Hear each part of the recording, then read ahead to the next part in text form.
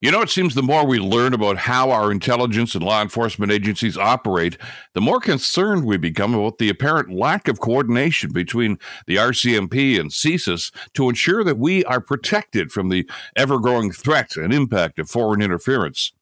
The most recent example of this disconnect was the revelation from the RCMP that not only were they actively investigating threats against MP Michael Chong and his family, they were also investigating over 100 other allegations of foreign interference and the possibility of sensitive information being transferred to unfriendly powers. So, why didn't the RCMP inform CSIS of these investigations? Or the parliamentary committee investigating the charges? Or how about informing the ministers who are responsible for public safety?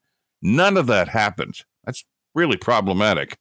Do we have to remind CSIS and the RCMP and other law enforcement agencies that they're all on the same team here? And sadly, this is not the first time we've seen this refusal to share information.